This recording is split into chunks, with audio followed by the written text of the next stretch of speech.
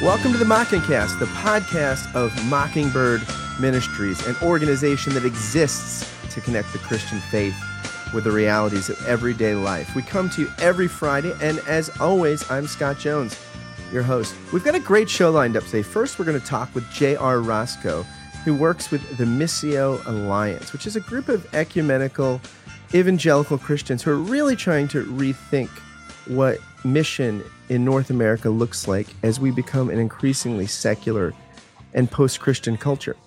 And after that, we'll talk with Aaron Zimmerman, Mockingbird favorite, president of the board, rector at St. Albans Church in Waco, Texas. He's going to give us his top 5 tips for preachers. So preachers and those who like preaching and have to suffer through it every week, listen up. It's really great insight and advice. And we'll conclude with Ethan Richardson, last but not least, talking about the contents of Another Week Ends. It's election season, and it seems like in both parties, there's kind of a protest vote, a protest against the establishment, against a kind of political system that seems overwhelmingly influenced by special interests and big money. It's interesting to note that a big chapter in Western history started with a protest, a 16th century protest. It wasn't intended to found a church or a denomination or anything of that sort. It was an attempt to make the religious and cultural world a place where one young German monk could be more at home in his own skin. And isn't that really what we're all looking for? And I think that's a thread that you'll hear through the various conversations that I had with some wonderful folks that appear on the podcast this week. And now, with no further ado, J.R. Roscoe.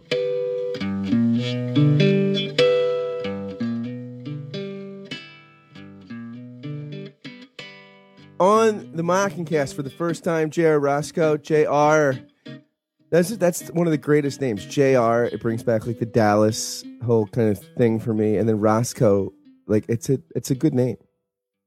Yeah, it's been following me for a long time. It was when I was young, I'd meet people and everybody would be like, "Hey, who shot you?" And then it finally went away. And then the TV show came back. So there was a little bit of a revival of Did you watch the new show? I didn't see one single episode. I watched 10 minutes of it. It was very, like, this is my wife and I's theory on soap operas now. Like things like Scandal or The Royals, like soap operas are bad because they have low budgets and have to film every day. But if you have a high budget with good actors and can shoot like film quality and do it once a week, soap operas become cool again. So you just finished your D-Min at Fuller. Doxology, yep. And what'd you work on? So I was in a cohort that was, the theme of the cohort was Anabaptist Perspectives in Missional Ecclesiology. Cohort was led by Wilbert Schenck. Wilbert was a professor of mine when I was in grad school, also at Fuller, and he'd been really important person for me, kind of mentor. And so when I found out he was leading this cohort for the DMS at Fuller, and the particular he was wanting for students to take in their research, I was really excited. So I hopped in. So he's the guy, right, that said Christendom is Christianity without mission. Yeah, that's one of his phrases. Now, you're an Anabaptist. For our listeners out there, you're still driving a car. You're using zippers. You're kind of, it's people have stereotypes, right, about Anabaptists. I hear that. What in that tradition has made you connect with it? Is that where you were raised, or? It wasn't. No, I had no touch points with the Anabaptist tradition whatsoever until I took a class with Wilbert at Fuller in 2004 or so. Except accidentally, I did go to Malone University in Canton, Ohio, which comes out of the Quaker tradition, which I knew nothing about when I went to Malone. I spoke at Malone University once. You did? In the chapel. Really? Yeah. Oh, Well, it's a great place, and it didn't really have any sort of discernible Anabaptist flavor to it when I was there from 97 to '01. It was strongly evangelical, Christ-centered school. But anyway, so I got 4 years in and out of Malone and had no idea what a Quaker was or anything like that. And so it wasn't until I got to Fuller and I was encountering sort of the quote-unquote missional conversation and Anabaptism at the same time, and noticing key points of common reference, right? So those who have been steeped in sort of this missional conversation would be really well aware of a very strong critique of Christendom assumptions and characteristics and things like that, and ways in which the church and the theology which shapes the church has been affected by Western Christendom. And Anabaptism as a tradition that's always sort of called into question some of those central tenets of the Christendom reality.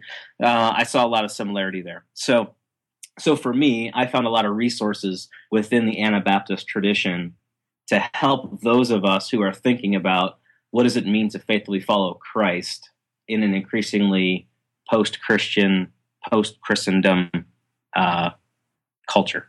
Do you feel like your story is becoming more and more normative for like Gen Xers and millennials, where you actually find yourself rooted in a tradition that, I mean, Stanley Hauerwas says, like traditions, you don't choose them, they choose you. But in some ways, like I find a lot of people now that are in their 20s, 30s, or early 40s are having to have chosen a tradition to let it choose them, as opposed to, I just was raised this way. I mean, it seems like there's almost an adult catechesis or conversion process where people find themselves in traditions.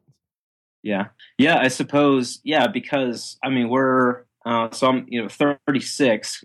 Wherever that sort of puts me, the top end of millennials, the bottom end of Gen Xers. I think there are people in my sort of age category that like haven't really. Yeah, a lot of us haven't been reared in strong traditions, and then have gone searching for them later in life because it seems like everything is up for grabs.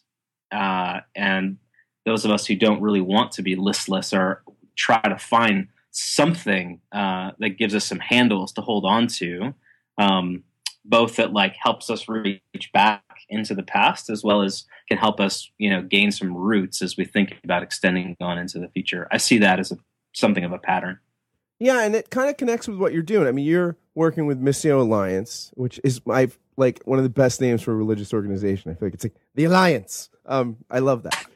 Okay. And you're doing this Once and Future Mission series, right? Once and Future Church or Once and Future Mission. Once and Future Mission series, yeah.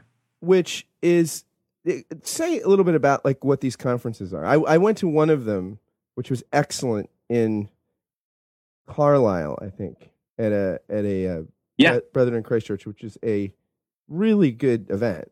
So how did these things come about?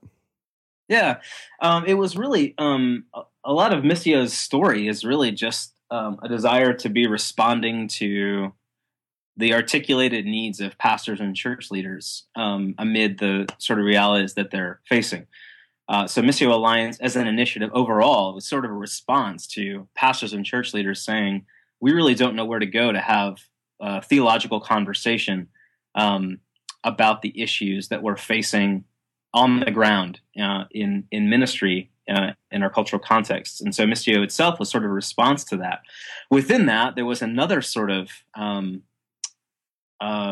voice for, hey, like, while I've occupy a particular tradition and find a home there, I'm wanting to like link arms with brothers and sisters from other tribes and traditions and at least listen in on how are they engaging the similar kinds of questions and issues that I am. So that's a theme for Missio Alliance overall. The Once and Future Mission series is a specific way for us to sort of get at that by hosting a number of gatherings, and hopefully, we've done a little bit of writing on our site and hope to do more, where we would say, how does Missio Alliance as something, an initiative that's trying to be centristly evangelical rather than existing within one particular a more niche kind of stream, how might we be able to convene gatherings that bring people together to articulate what are the gifts of God, the gifts and the work of God within particular theological traditions that might be appropriated by the wider body of Christ as we sort of face a new day in mission together. So the one that you were at in Carlisle was where we brought a focus on the Anabaptist tradition. We have another one which we're going to talk about, on the Reformed tradition coming up. And then we would hope to do others, maybe that would focus on like the Wesleyan holiness tradition, or even the Black church tradition, or the Pentecostal traditions. All these things are all sort of polyvalent or polysymphonic variant. Polysymphonic.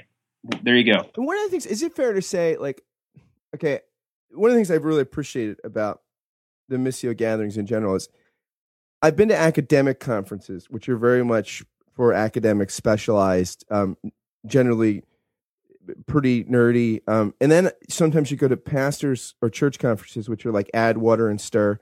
Like, here's the 10 things that will get more people in your seats or whatever.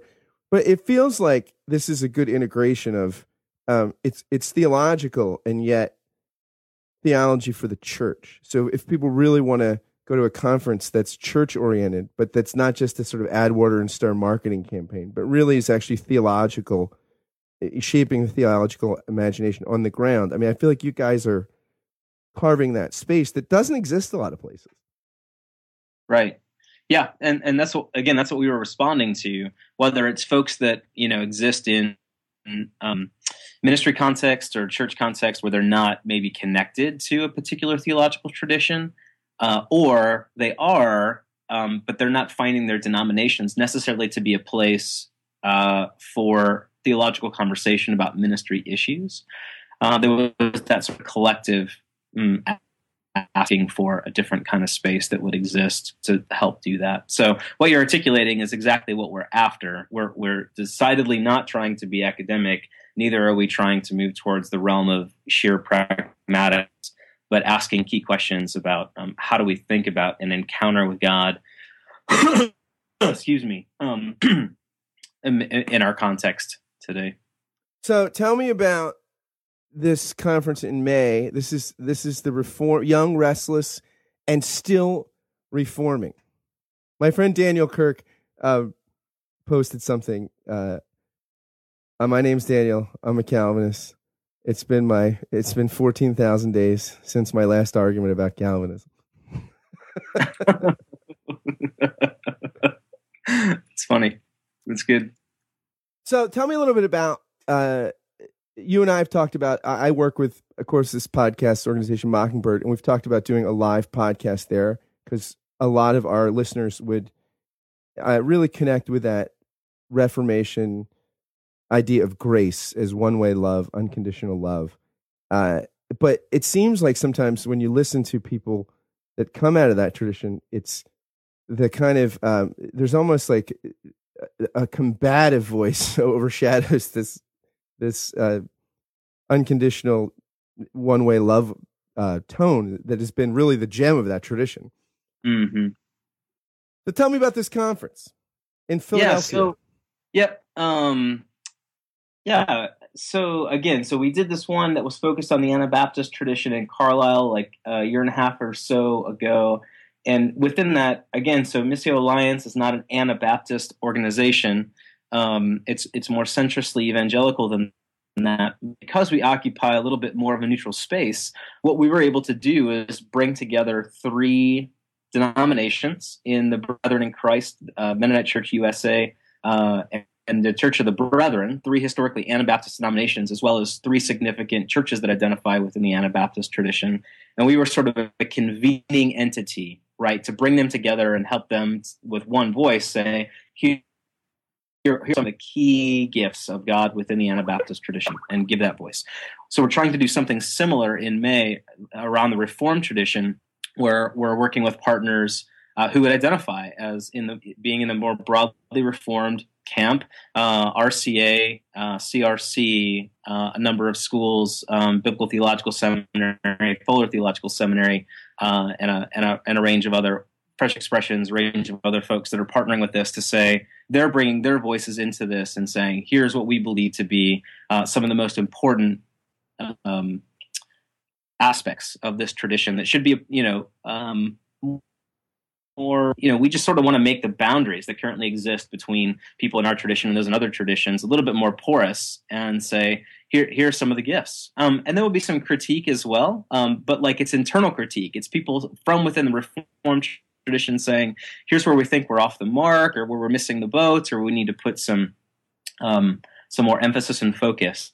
And so the title, obviously, it was years ago that Colin Hansen wrote a book called Young, Restless, and Reformed, right? And then Austin Fisher wrote a book called Young, Restless, and No Longer Reformed. And so we're just sort of playing off of that. There's a line there. And so in calling this event Young, Wrestling, and Always Reforming, that's really the key part of this for us, that as we started gathering people to put this on, the key, like what kept emerging was, we've kind of lost this always reforming part of our tradition. And so there will be a pretty big focus on that within the event, I think. Yeah, my teacher, Dal Guder, always points out that one unique thing about the Reformed tradition was it didn't have like the Augsburg Confession like the Lutherans, that every Reformed church had their own contextual confession. And so that it's a shame that that's gotten lost, because it should be the most contextual tradition, or one of the most. But yet, like any tradition, it kind of you have some Calvinists that treat things like the Westminster Confession like medieval Catholics treated the magisterial tradition. Like you can't. So I think it's great that you're opening up some breathing room for people to rediscover something that is I think at its best, it could be a real compliment to a lot of the other traditions that are continuing to evolve and get new self-understanding in the kind of post-Christendom world. So I salute you. Yeah, thanks. It'd be really interesting, right, to sort of look at everything that's happened since, like, within Western Christianity anyways, like various spin-offs of the Protestant Reformation in the 15th century, right, and how we might be able to trace how, like, many of those would be, like, and they're an always reforming part, right, and that some parts of the church weren't willing to reform in ways that certain sectors of it were. And so anyway, there's lots of connectivity there. And even the registrations that we've seen so far, it's a lot of folks who are not coming from the Reformed tradition, but want to be here to listen in and see what folks have to say. Well, the conference is in May, right? It's May 3 and 4. May 3 and 4. So I want to encourage all our listeners. They can register at missioalliance.com. missioalliance.org/reformed event. Yeah. All right, everybody. And I will be there. And so if you're a really big fan of the Mockingcast, there might be something wrong with you if you're that big a fan. But if you want to see a live recording, we're going to get some interesting voices together, and it'll be a great time, and it's going to be a great conference at Liberty Church, one of the most exciting churches. I live in the Philadelphia area, and Jared is doing one of the most interesting expressions of church in this region. Yeah, we're really excited to be. Jared's a great guy, great pastor, and we're very excited to be hosted by them. It's a historic, unique building, unique space in downtown Philadelphia. We can't wait to be there. Well, JR, I will see you there in May, and thank you for talking a little bit about this with our listeners. Thanks, Scott. Love talking to you guys.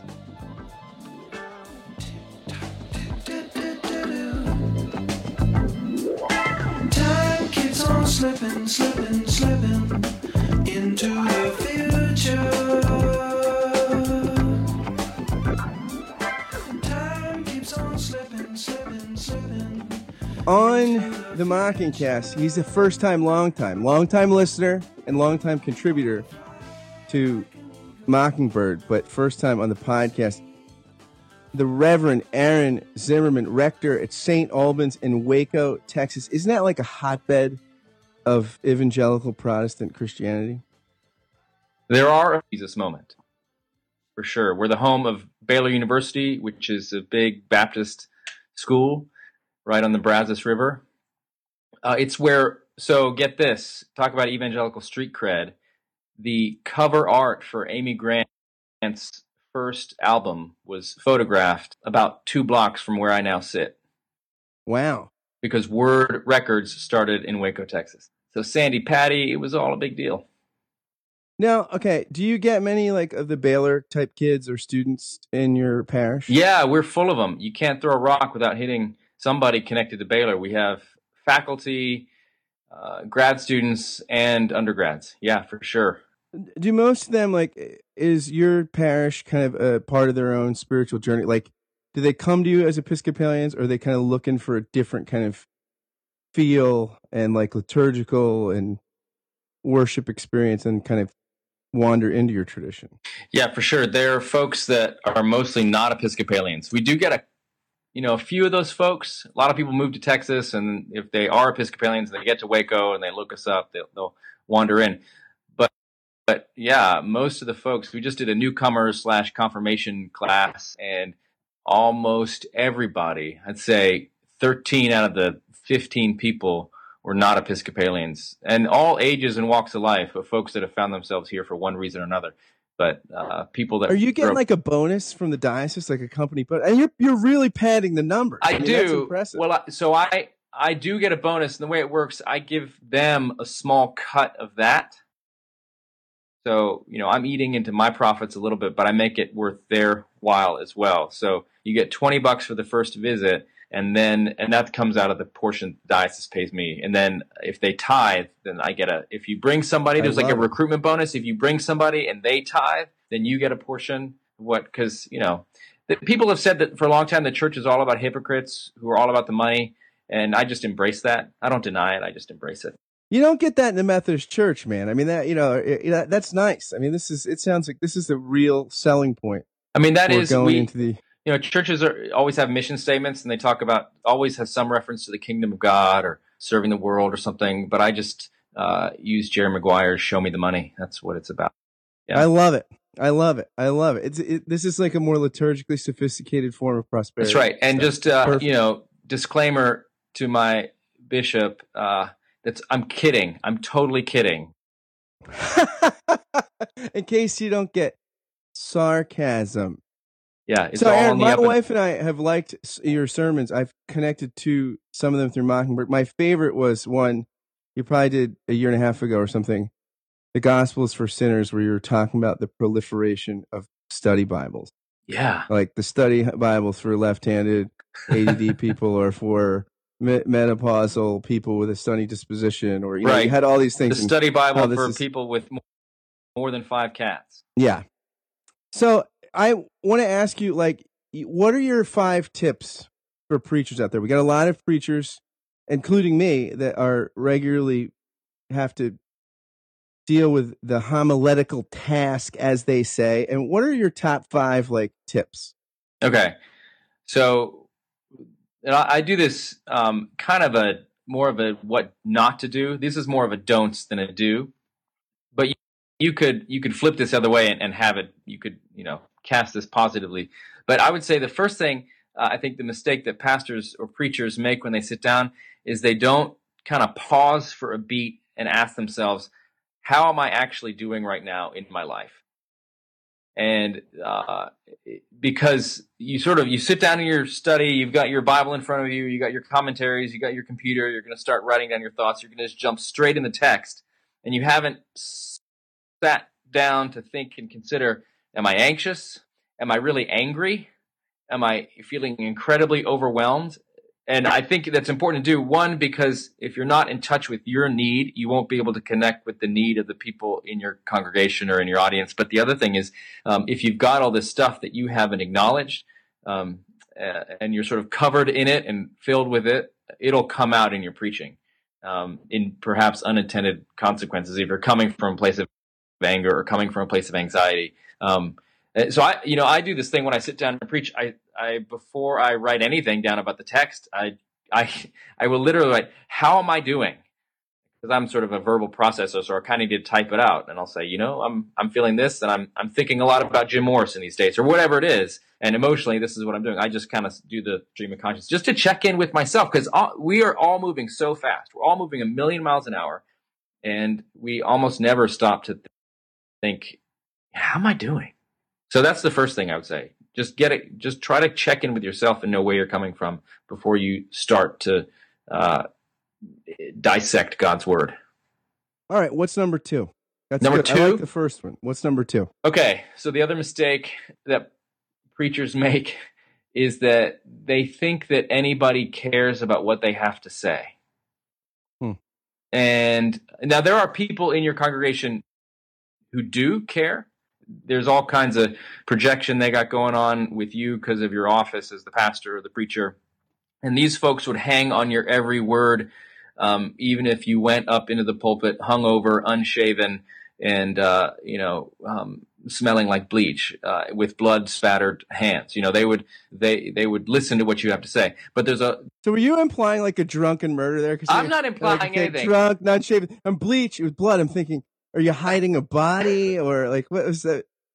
No, just a lot of if you're moonlighting as a butcher, that's more what I'm thinking of. Okay, a drunken butcher. Yeah, farm to table kind of butcher. Yeah, but you drink your artisanal craft brewery while you're doing it. Farm to bottle to table.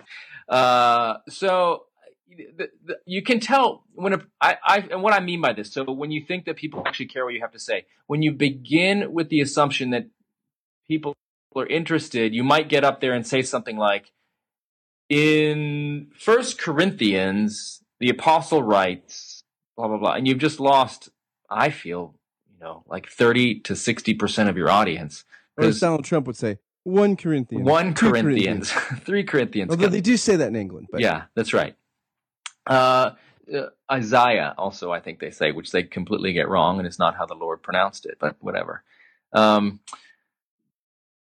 So when people begin just with straight scripture, so I'll do sometimes where I'll read a sentence of scripture or something, but when they begin, just jump straight into the passage, or I feel like you've lost an opportunity because there are folks in your congregation that have been dragged there against their will, or maybe are there for the first time, haven't been to church in a long time, and they are already predisposed to tune you out because you're a preacher.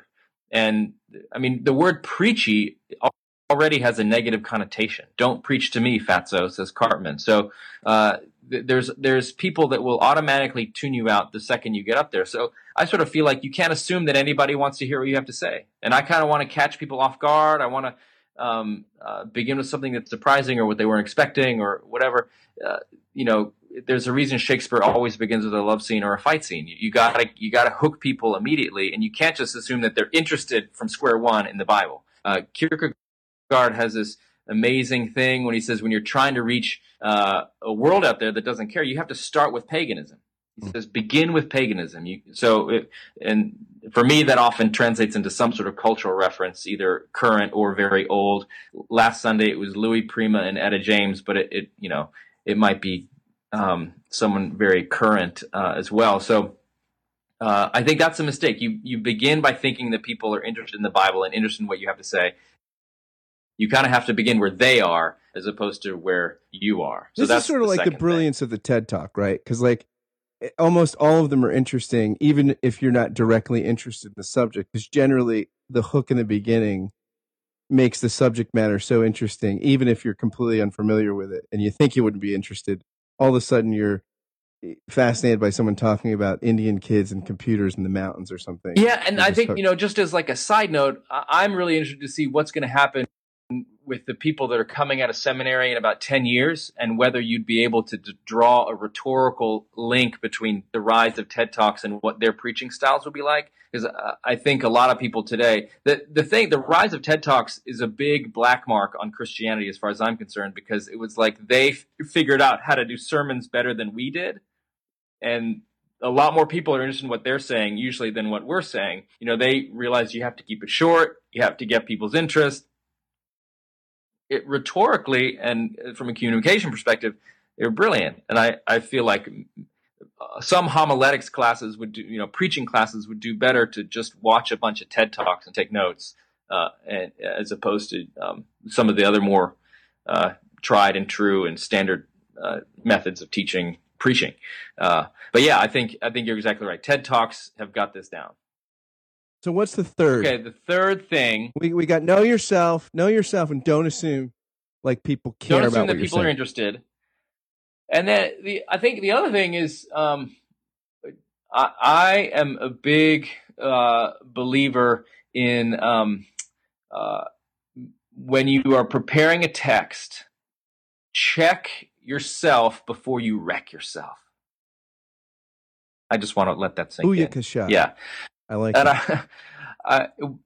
that. Watch that you are not automatically going to end with a facile application that misses the whole point of the text.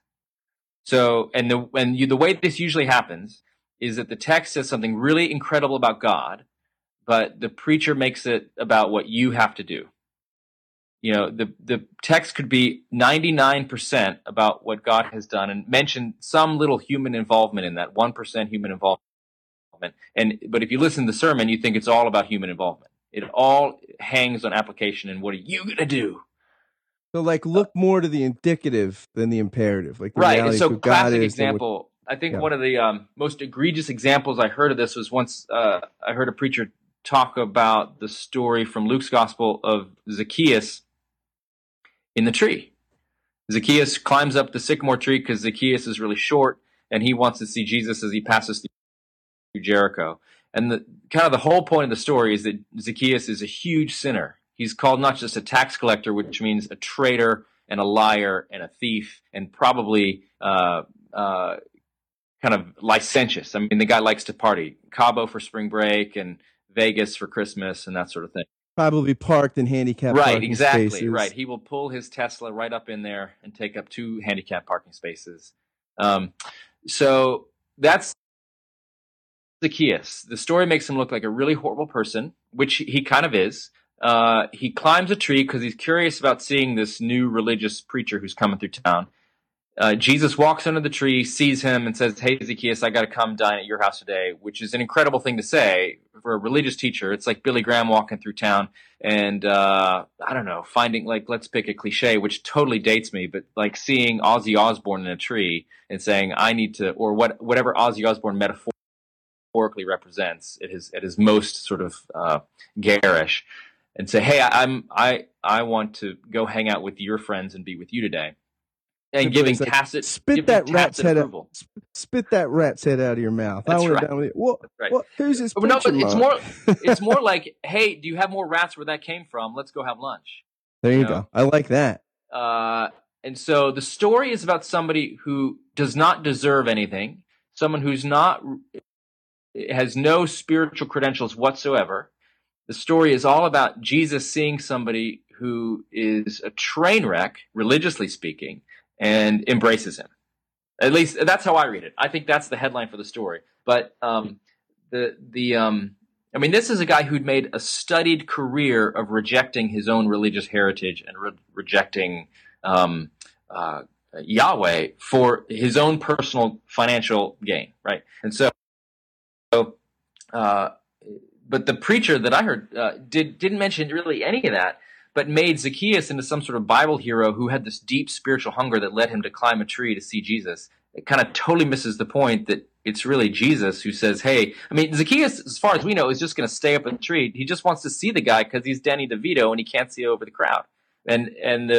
So the person approached this text with the lens of saying, "Okay, I need to make this about what we need to do, and we need to be like seeking Jesus." And I guess metaphorically climbing trees to see him. And I was like, no, the point is not about what Zacchaeus has done. Zacchaeus was just hiding in a tree. He just wanted to see the celebrity as he went by. The point is that Jesus sees the sinner and calls him down and embraces him. And so that's the kind of thing. So I would say. So we got to read the text. It's either going to be all about God or all about us. So I think, and that's not to say there are no texts that are about what we need to do. There's plenty of them. But I feel like the amazing insight that comes from our scriptures and from Jesus of Nazareth, the big news is what God has done for us. Not that we love, as the New Testament says, not that we love God, but that God loved us. And so we got know ourselves. Yep. We got don't assume people are interested. Like you got to keep them engaged. Check yourself. before you wreck yourself, stay God-centered on the text. Yeah. What's number 4? So I think the other thing that people make, I can't stand it when you can hear in the preaching somebody trying to prove that they went to seminary.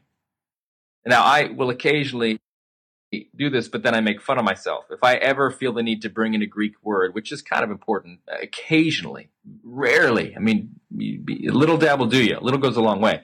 But I've seen preachers get up and they'll drop phrases like the Johannine community, or they'll say the apostle, capital A, meaning St. Paul. And nobody has a clue who they're talking about. You can't assume that people know anything about the scriptures. Don't use code words. Don't use like fancy seminary thing. And you can also have like a progressive liberal Christian slant to this too. Anytime somebody has to prove to me that, or reveal to me that they're more sophisticated in the text, and they know that there were communities of Christians or believers who redacted, edited, assembled, developed these texts. I just saw some YouTube clip where a preacher was on there talking about the book of Joel, and he was like, now the group of people that edited this text wanted to communicate to us today. Like, whoa. Like, okay, full disclosure. It's interesting. Full disclosure, that was me. I said there my sermon for him to critique it. That was me. That's a passive-aggressive attack at you. I didn't want to out you, but I couldn't let it slide. No, but I mean, nobody in your congregation cares if people edited the text. I'm not saying you should play fast and loose and that textual criticism doesn't matter, but do you want to take some of your precious minutes in the pulpit? Like, can we just accept the text at face value and just talk about what it says? But nobody says my marriage was falling apart. I was so stressed out, and then finally I heard about text criticism. I know. I felt this huge sense of relief. Yeah. My wife just left me, but I'm so glad to know that maybe there's first and second Isaiah. Like, that really helps me now. And maybe second Isaiah had a second wife that was really meaningful, and all right. So bring it home. Number 5. What is the last thing that preachers need to remember? So I would say the final thing is if you are writing a sermon and you haven't done anything that week for fun, I think you're going to be in trouble. I think if you, as a preacher, are not having some form of fun in your life, engaging with books you like, comic books, graphic novels, music that you love, movies that cause you to have some sort of emotional connection to the story, to the art, to the actor, whatever. Just movies that you love.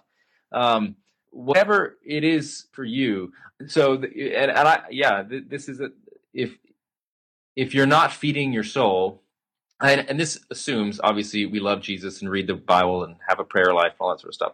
But I find that if my most I think because this gets back to an earlier point about when you have to preach to pagans, which, let's face it, a lot of our churches are filled with pagans, or if I can say pagan Christians.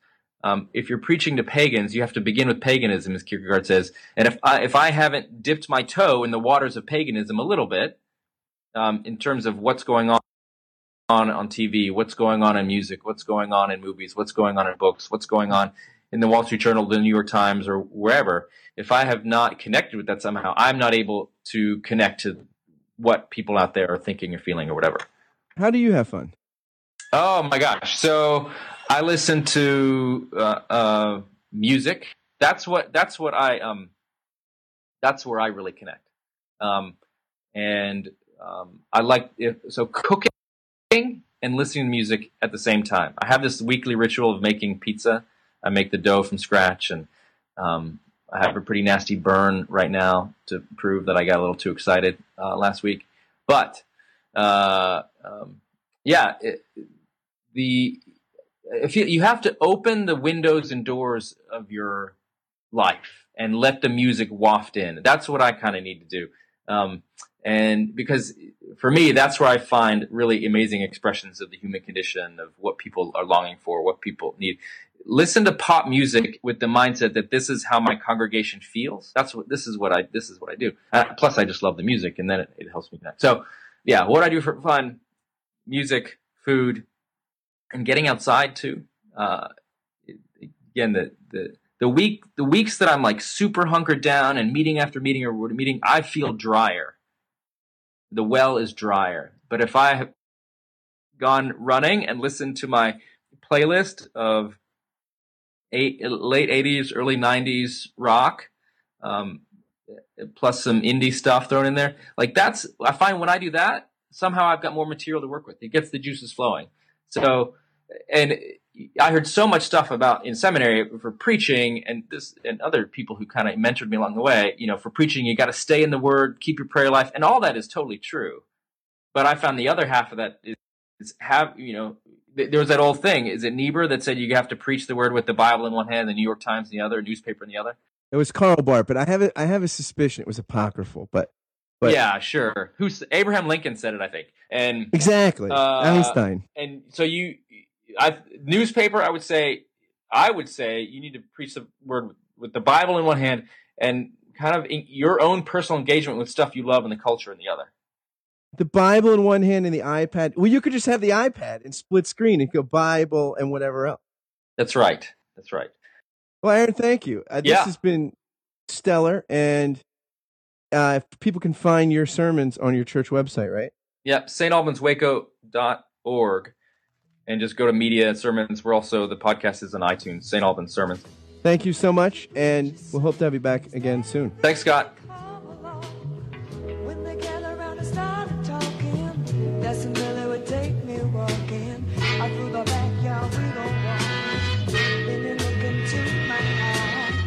Lord knows to my surprise, the only one who could ever reach me was the son of a preacher man. The only one who could ever teach me was the son of a preacher man. Yes, he was. He was. Oh, yes, he was. All right, back on the podcast, Ethan Richardson, sitting in for David Zoll, the animating force of the zeitgeist of Mockingbird. Or maybe David sits in for you. Maybe you're the zeitgeist. He does. Yeah, I am the animating spirit. I come and go as I please. And Dave's just the incarnation of that spirit every now and then.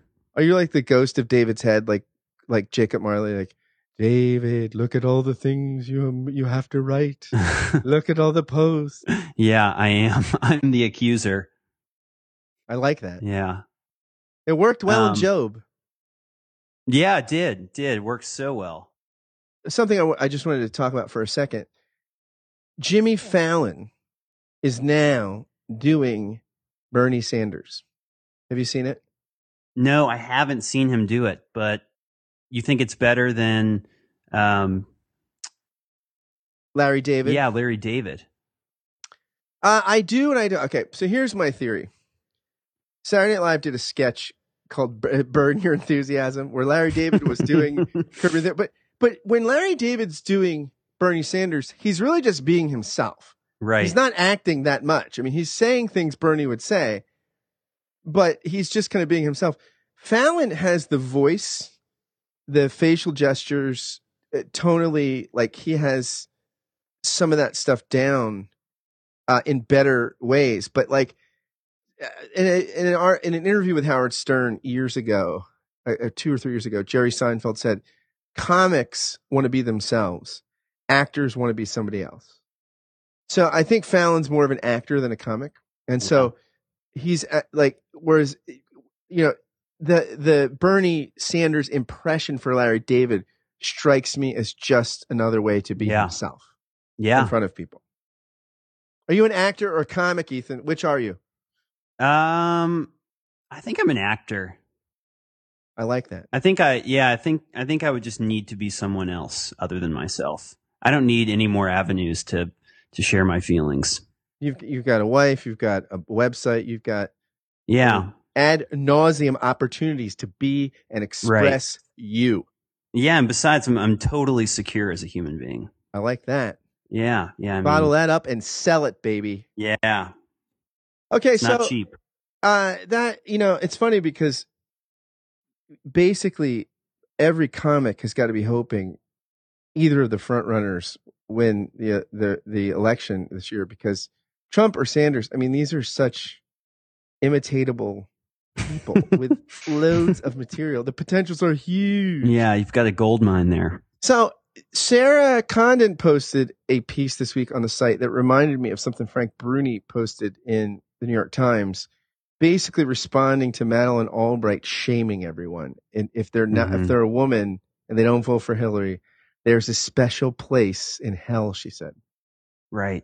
Dante-esque. Yeah, absolutely.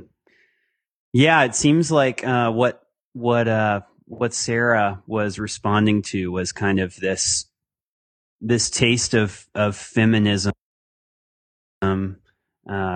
feminist thought that really doesn't leave a whole lot of room for liberty. Instead, it seems like the feminist job is to secure feminist thought, and that means electing a woman. And so what Sarah's getting at is the fact that, like, this is kind of opposing the liberal credo. You're asking me to care about the right things rather than allowing me to care about whatever I want to care about.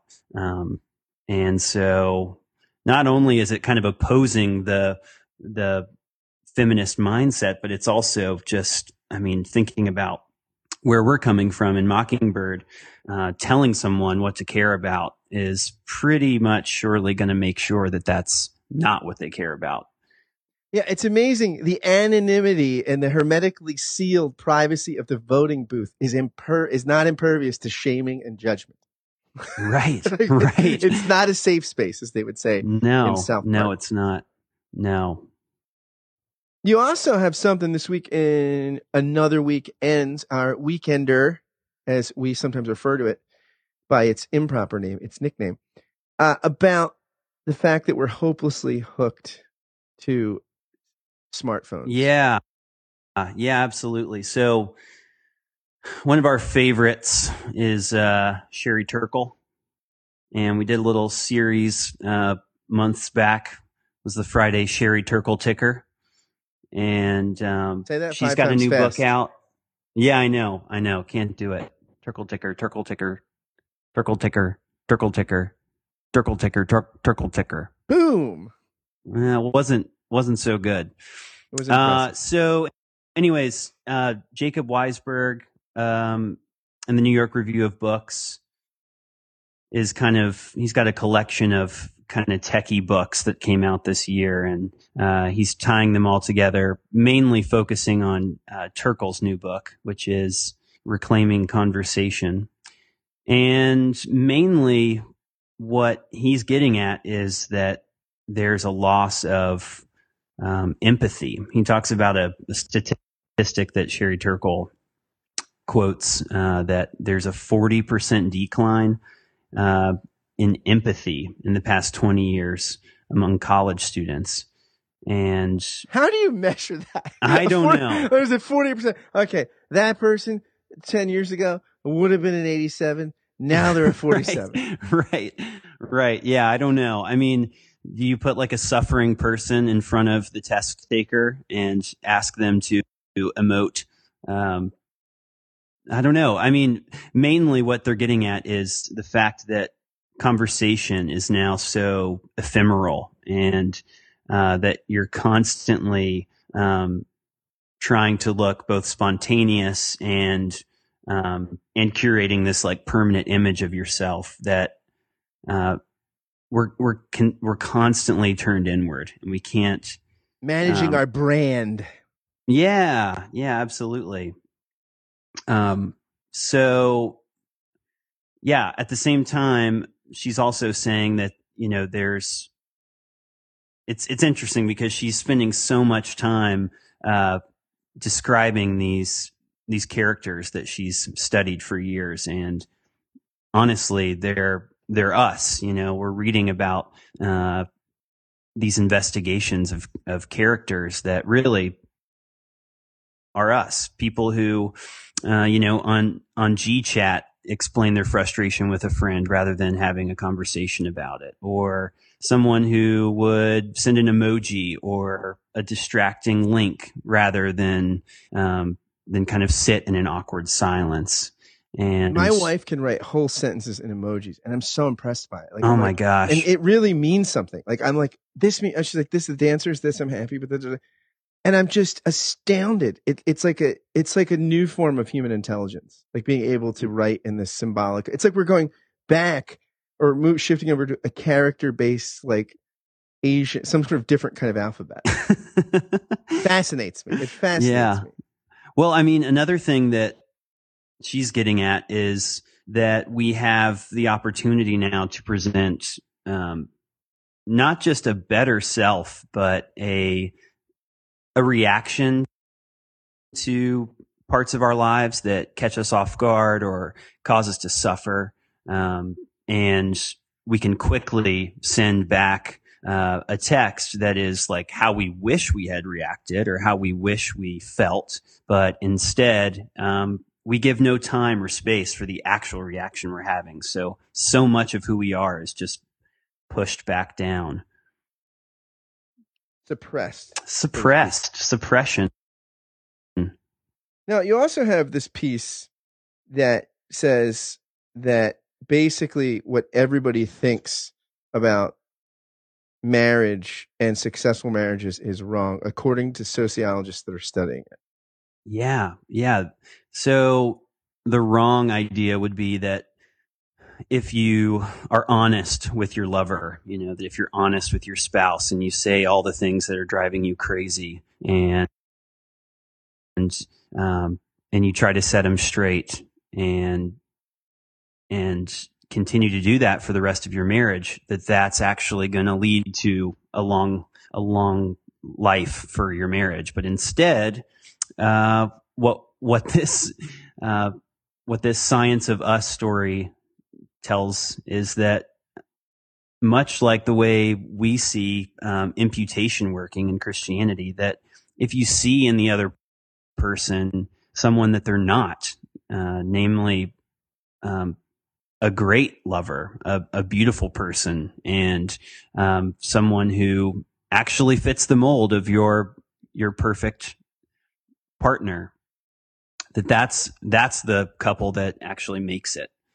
And we all know this. This is flip. It's so funny. I think David and I were talking about this a couple of weeks ago on the podcast, how the word imputation today, which is like the secret formulaic magic word of Protestantism, right? This is the real juice. Mm-hmm. For all Protestantism's problems, this is its crown jewel, right? That you're treated better than you are. You're looked at better than you are. You're looked at as who you wish you were, not the shambly self that's shame-ridden and you want to hide in a closet. Like, now we use that word only negatively. Why are you imputing those motives to me? But maybe articles like this will get the term back into circulation the way folks at Mockingbird use it, in this classic sense, that this power to unfold your best self, suppressed beneath the shame and the guilt, like a flower opening up in the light of sunlight. Yeah. I mean, it's tricky too, because on a horizontal level in our relationships, we have felt moments where imputation has been given and changed us. And then there are other moments, especially, I mean, reading this, watching, it's actually a video, an illustrated video that explains this theory, but you kind of get the feeling that it could be interpreted as the power of positive thinking. If you're just more positive about your spouse and just saw her in a more optimistic life, then things would work out okay. But for us, like in a more descriptive way, it's just the way love works. If you love someone, you happen to see them in a light that they aren't. You kind of, in the best of moments, you have these rose-colored glasses. And that works best, right? In some way, like real imputation is always the fruit of reception. Like it's like a three-tiered fountain, right? God's triune life graciously poured out into us and then spills over to our spouse or our friend, and then, in the good moments, that's spilling out into the world Yeah. in that needs the refreshment of living water like that. Yeah. Yeah. Yeah. It always makes sense on the receiving end.